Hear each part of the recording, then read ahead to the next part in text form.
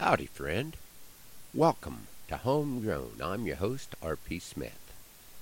We've been enjoying the beautiful weather here on the Pinecrest Ranch. Last Saturday, Caleb and I both filled our deer tags. He may have had the shot of a lifetime taking a whitetail buck with a pistol.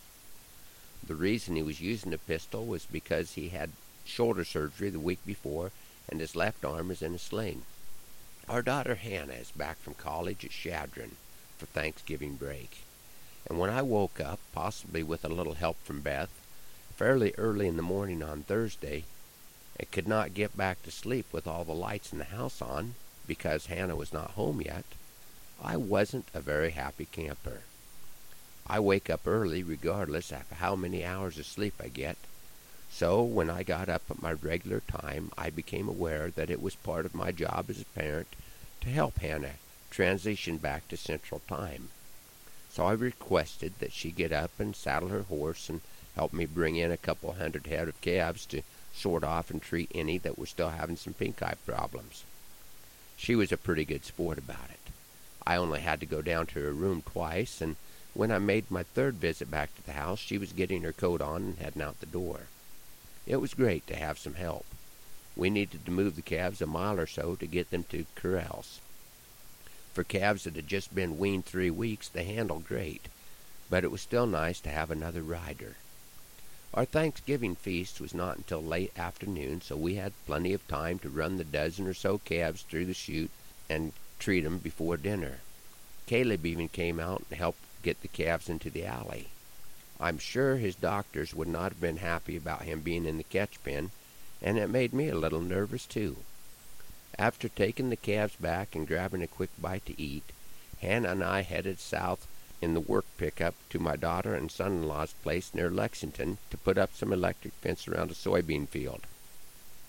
I helped Patrick put up the fence while Hannah played with the kids and caught up on things with her sister Alyssa. After finishing the fence, I slipped in for a little nap on the couch while Patrick finished chores.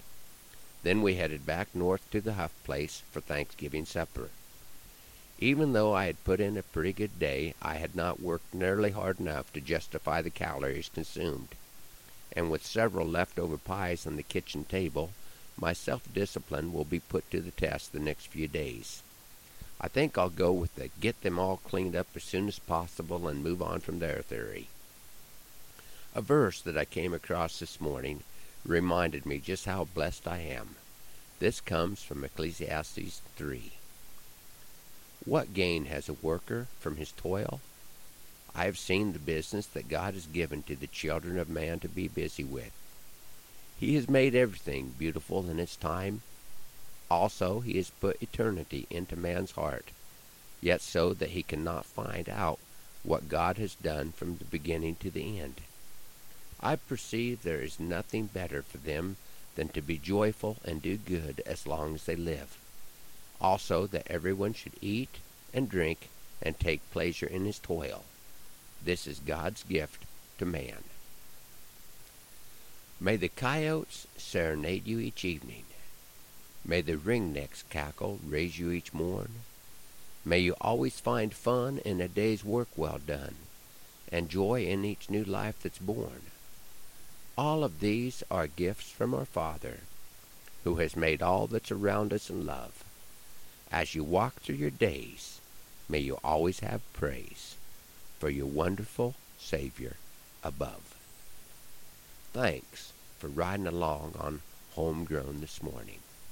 Hoping that the Lord blesses you real good today, that he is raining on your place, and that our happy trails cross again soon. I'm R.P. Smith.